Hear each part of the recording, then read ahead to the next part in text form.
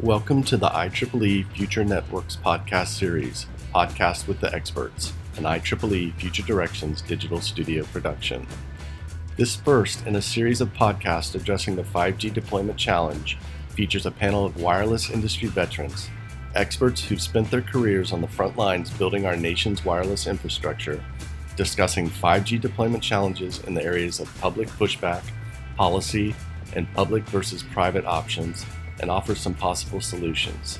David Witkowski, co-chair of the Deployment Working Group for the International Network Generations Roadmap, moderates the discussion with his Deployment Working Group co-chair Tim Page and Joanna Wang, who is Director of Government and Community Affairs with Modus.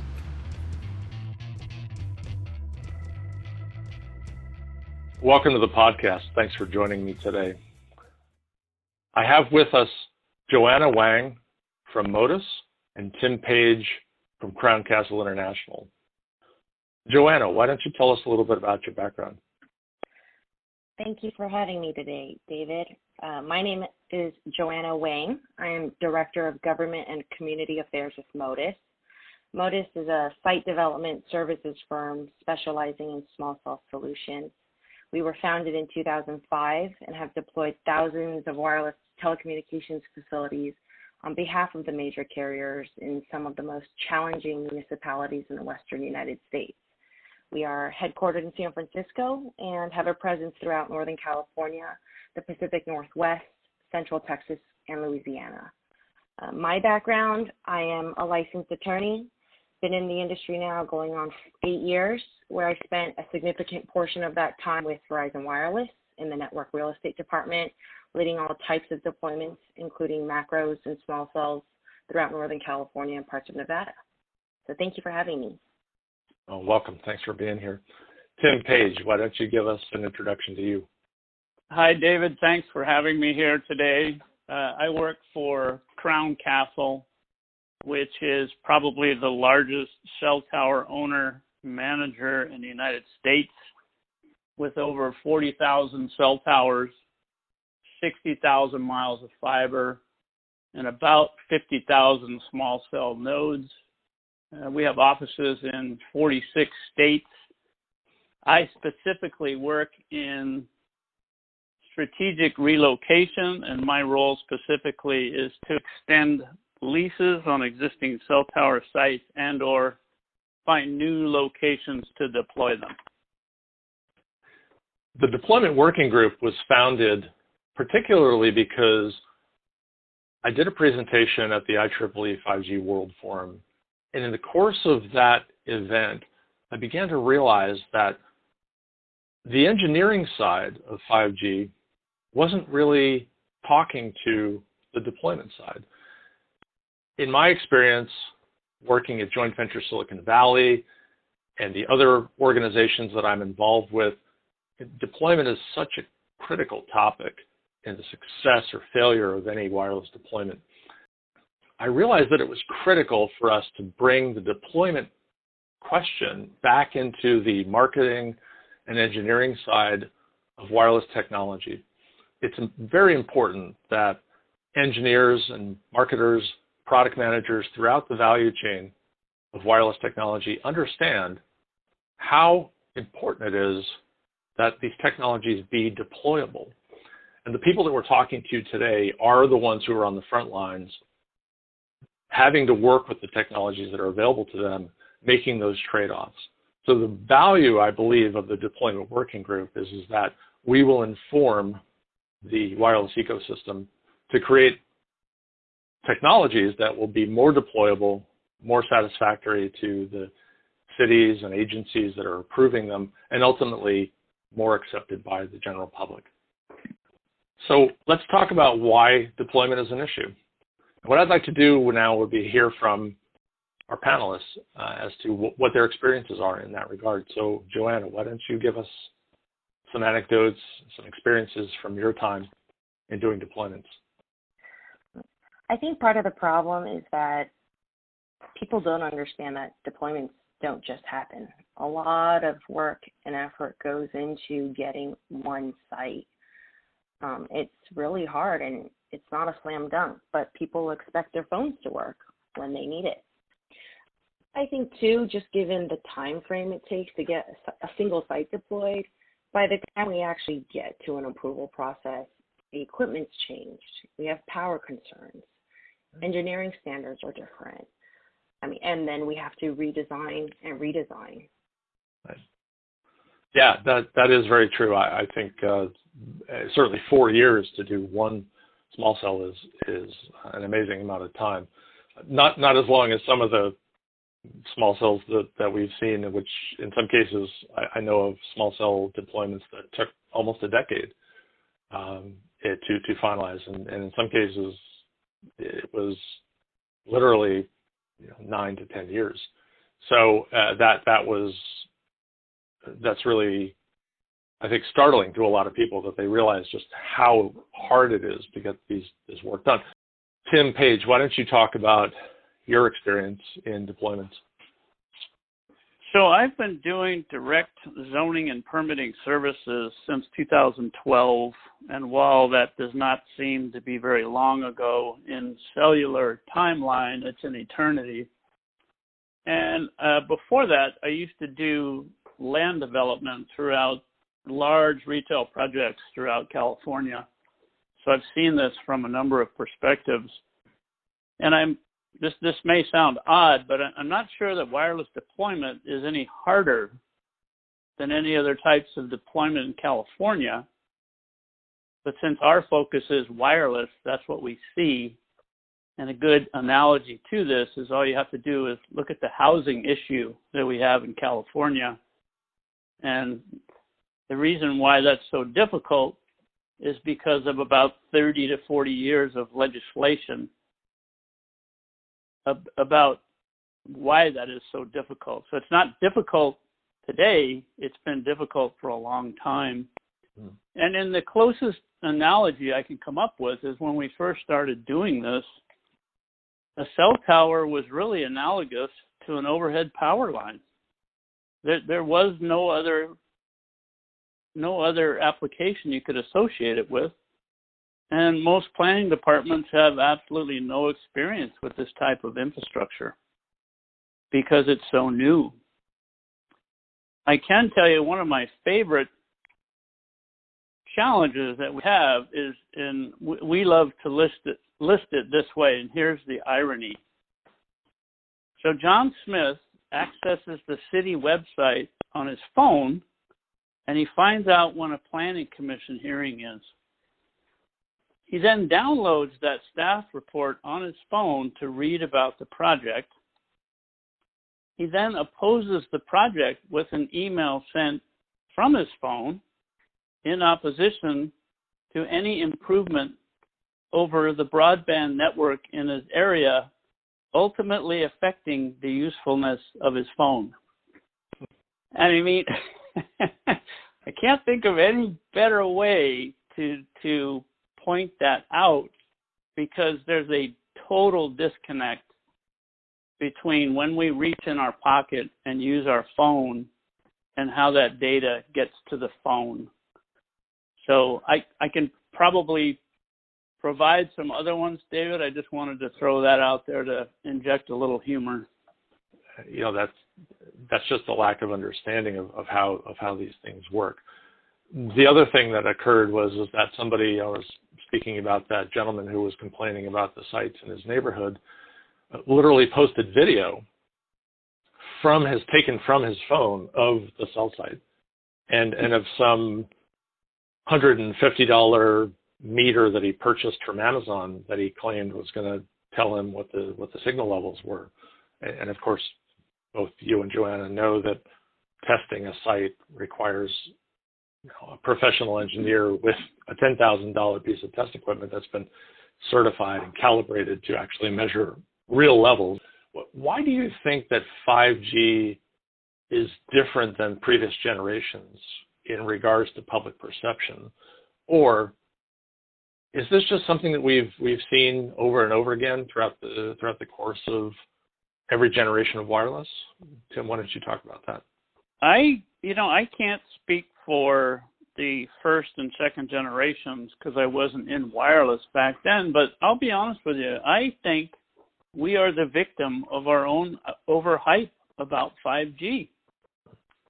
But yes, you're right. I think there is a lot of, look at the Super Bowl. How much 5G advertisement was done during the Super Bowl? It was a significant percentage of the commercials that were done. So we are talking about it a lot, probably a lot more. And I think you're right. We're probably talking about it orders of magnitude more than we talked about 4G. Right.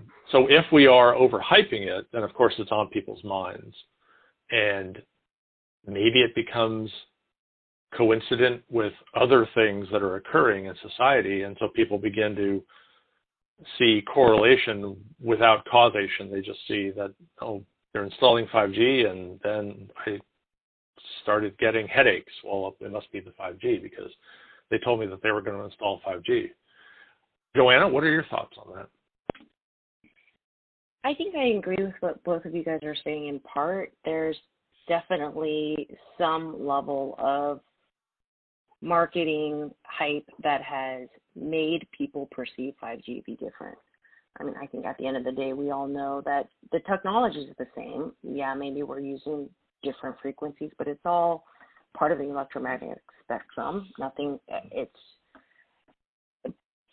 5G has this hype around it, this idea that it's different, it's cutting edge, it's sexy, right? That's what we as the industry are, that notion of what it's pushing, and also what 5G brings for future opportunities, whether it's new ways of living, new ways of interacting with the world, right? Augmented reality, self-driving cars,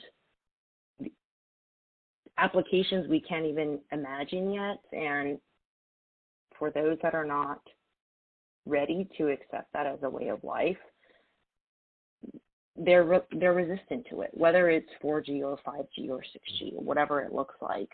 Right. I think you made a couple of very interesting points. And certainly we have been, our species, our planet has been bathed in electromagnetic radiation since the sun first sparked to life. And we have, over the course of the last century, we've added numerous forms of electromagnetic radiation to our lives, ranging all the way back to electricity. And in the late 1800s, when commercial electricity and the electric light bulb were first invented, people were afraid of it. A woman by the name of Linda Simon, a professor at Skidmore College, wrote an excellent book called Dark Light.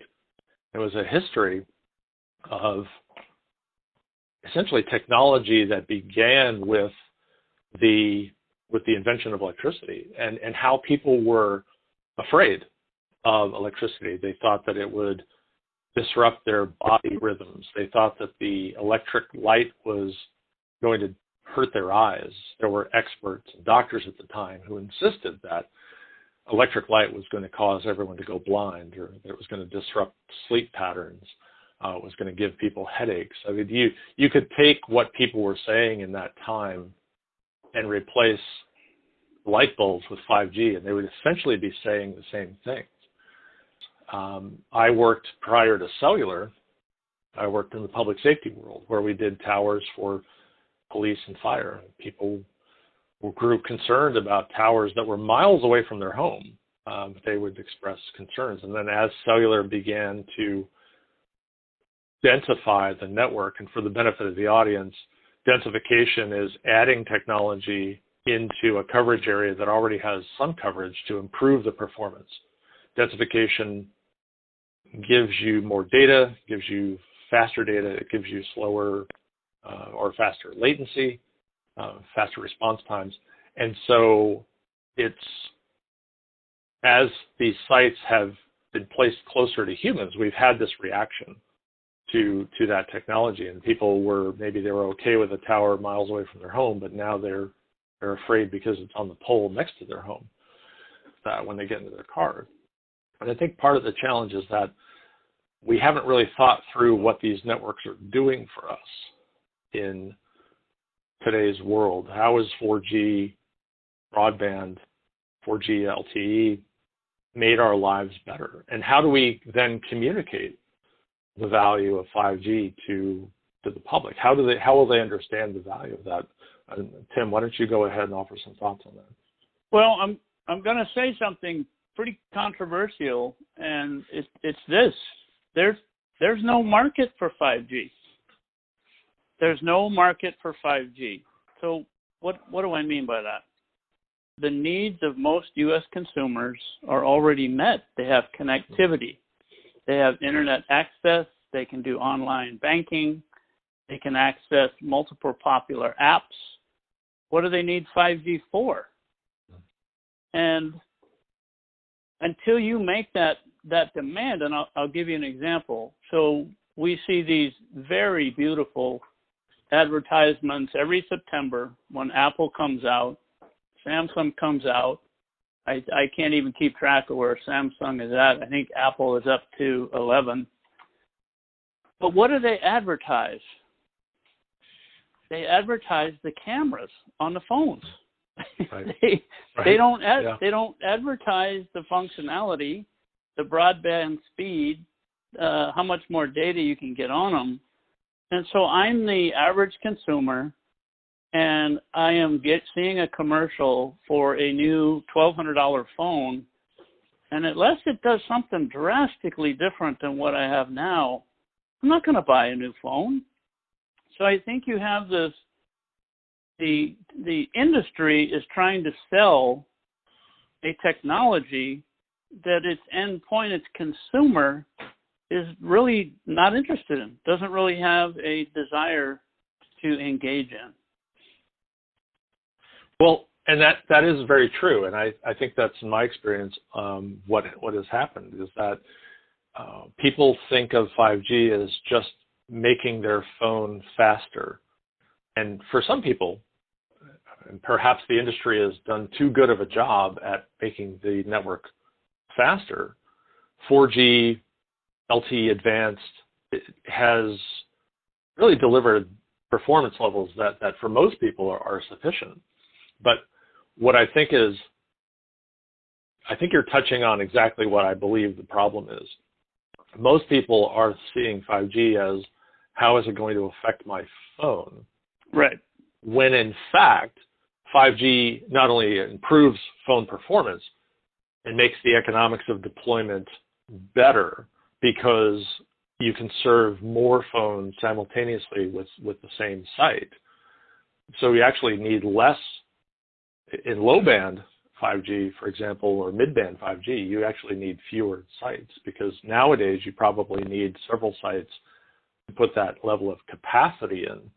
But what they don't see is the massive machine-type communication, which is for the Internet of Things. They don't see the ultra-reliable, low-latency communication, which is going to enable augmented reality, virtual reality. They don't see the fixed broadband as an alternative to their DSL or their cable broadband provider for their home use. And I think we're not doing a good job at communicating these new ideas to the public and how are they going to impact their daily lives. But I also believe that,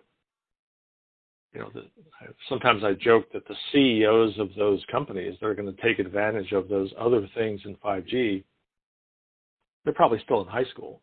It's going to be a few years before they go through college, come up with their ideas, get together, hey, let's form a company. We've got this idea on how we're going to use this 5G network. So in order to build those new technologies, of course, the network has to exist. And I think we're in that bootstrapping phase. So Joanna, what are your thoughts on that?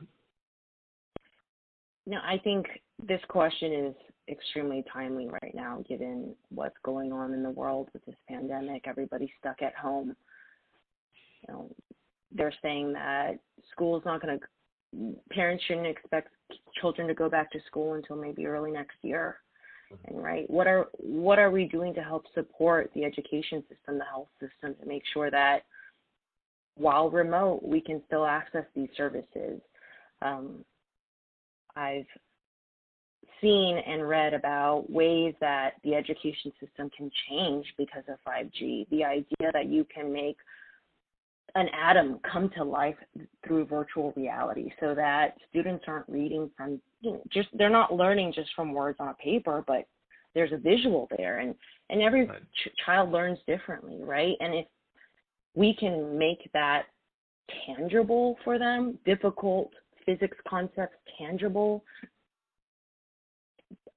through augmented reality from your home, so that children don't have to be at schools. While there is definitely a benefit for, the social interaction that you get from it, I think this forced distance learning is really having us reevaluate what we can do in the interim to make sure that we're not leaving children behind, and we continue to give them opportunities to expand and grow and learn in the midst of all this chaos.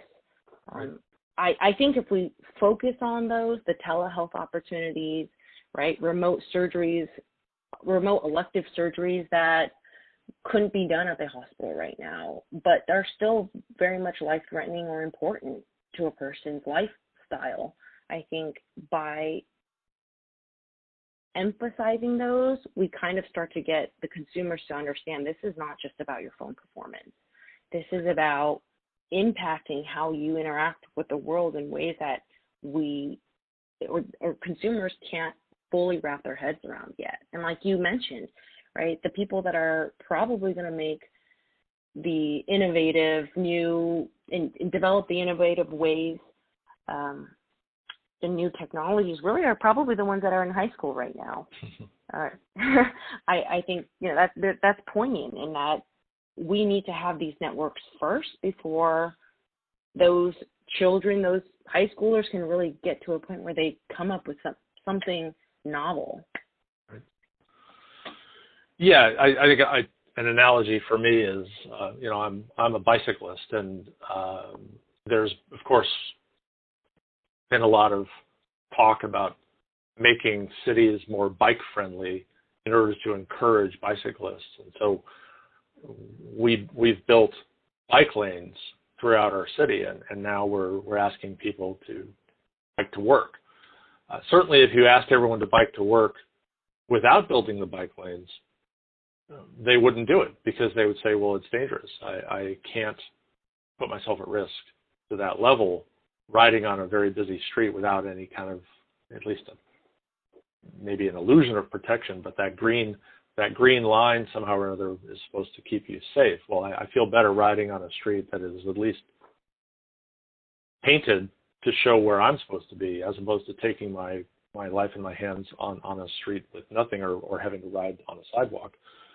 So if we don't build the lanes, meaning the network, we can't encourage behavior change. We can't build these new things because the network doesn't exist. We can't come up with the ideas before we have the network. The network has to be in place. And of course, that's exactly what happened with 4G. 4G was started 6 years before the iPhone was even released. So we talk about the smartphone as being the killer app for 4G, the thing that made 4G really valuable. Well, 4G was there before the killer app was created. So we built a network, and then people said, oh, we could use that to do this thing with apps and information. And all of the innovation that we now have in communications was based upon the fact that we built a network and then people made use of it. So I do think that we have that same situation going on right now in 5G, that we have to build a network with the features that we've talked about building it, so that people can now look at that and say, okay, I can see how this is useful. I'm going to make a company out of this, and here's what I'm going to do. But we don't know what those ideas are yet.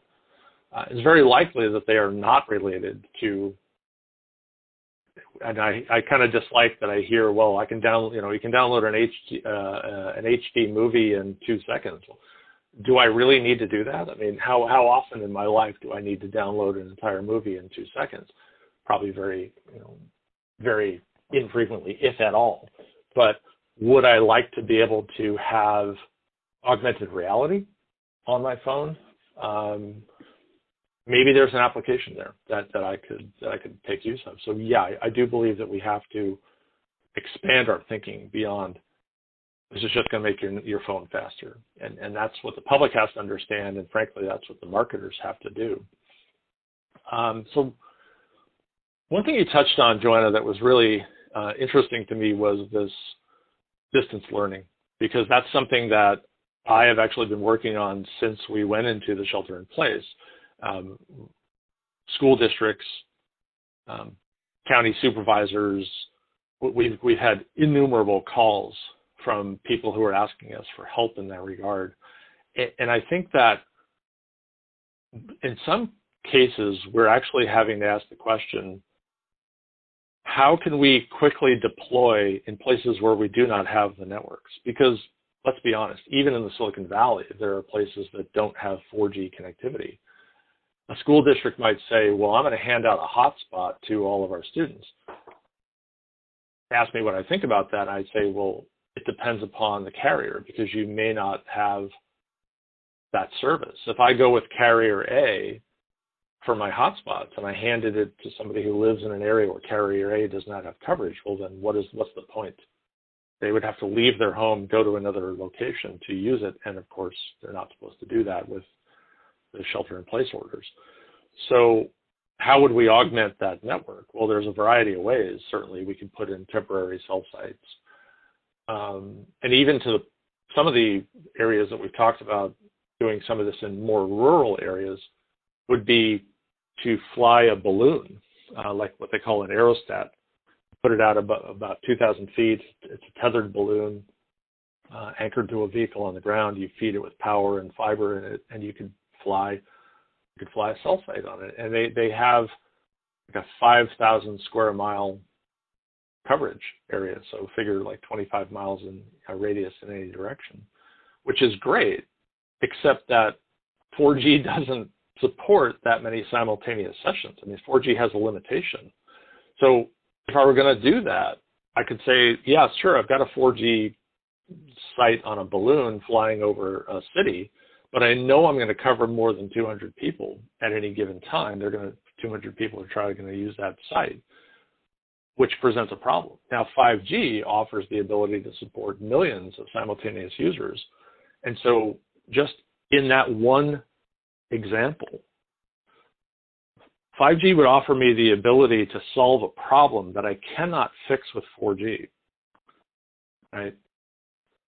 And unfortunately, there aren't a whole lot of 5G client devices out there right now where this might actually be something that we would be working on. But if this pandemic had occurred two years from now, I think we'd be looking at a very different response to that.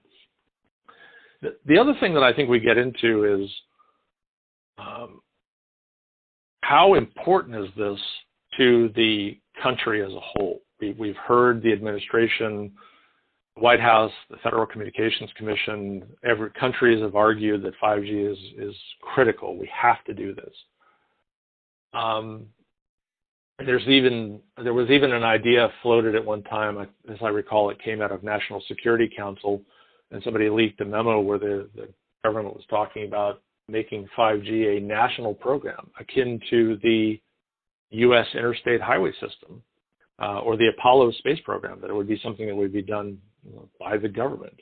And of course, it got shut down, and people were very averse to the notion of the government building the 5G network. But there's also the counter argument to that it's too important to be left to private investment. Or if it's not going to be nationalized, it should at least be heavily regulated to make sure that everyone has access to it. Thank you for listening to this edition of the IEEE Future Networks podcast with the experts. Discover more about the IEEE Future Networks initiative and inquire about participating in this effort by visiting our web portal at futurenetworks.ieee.org.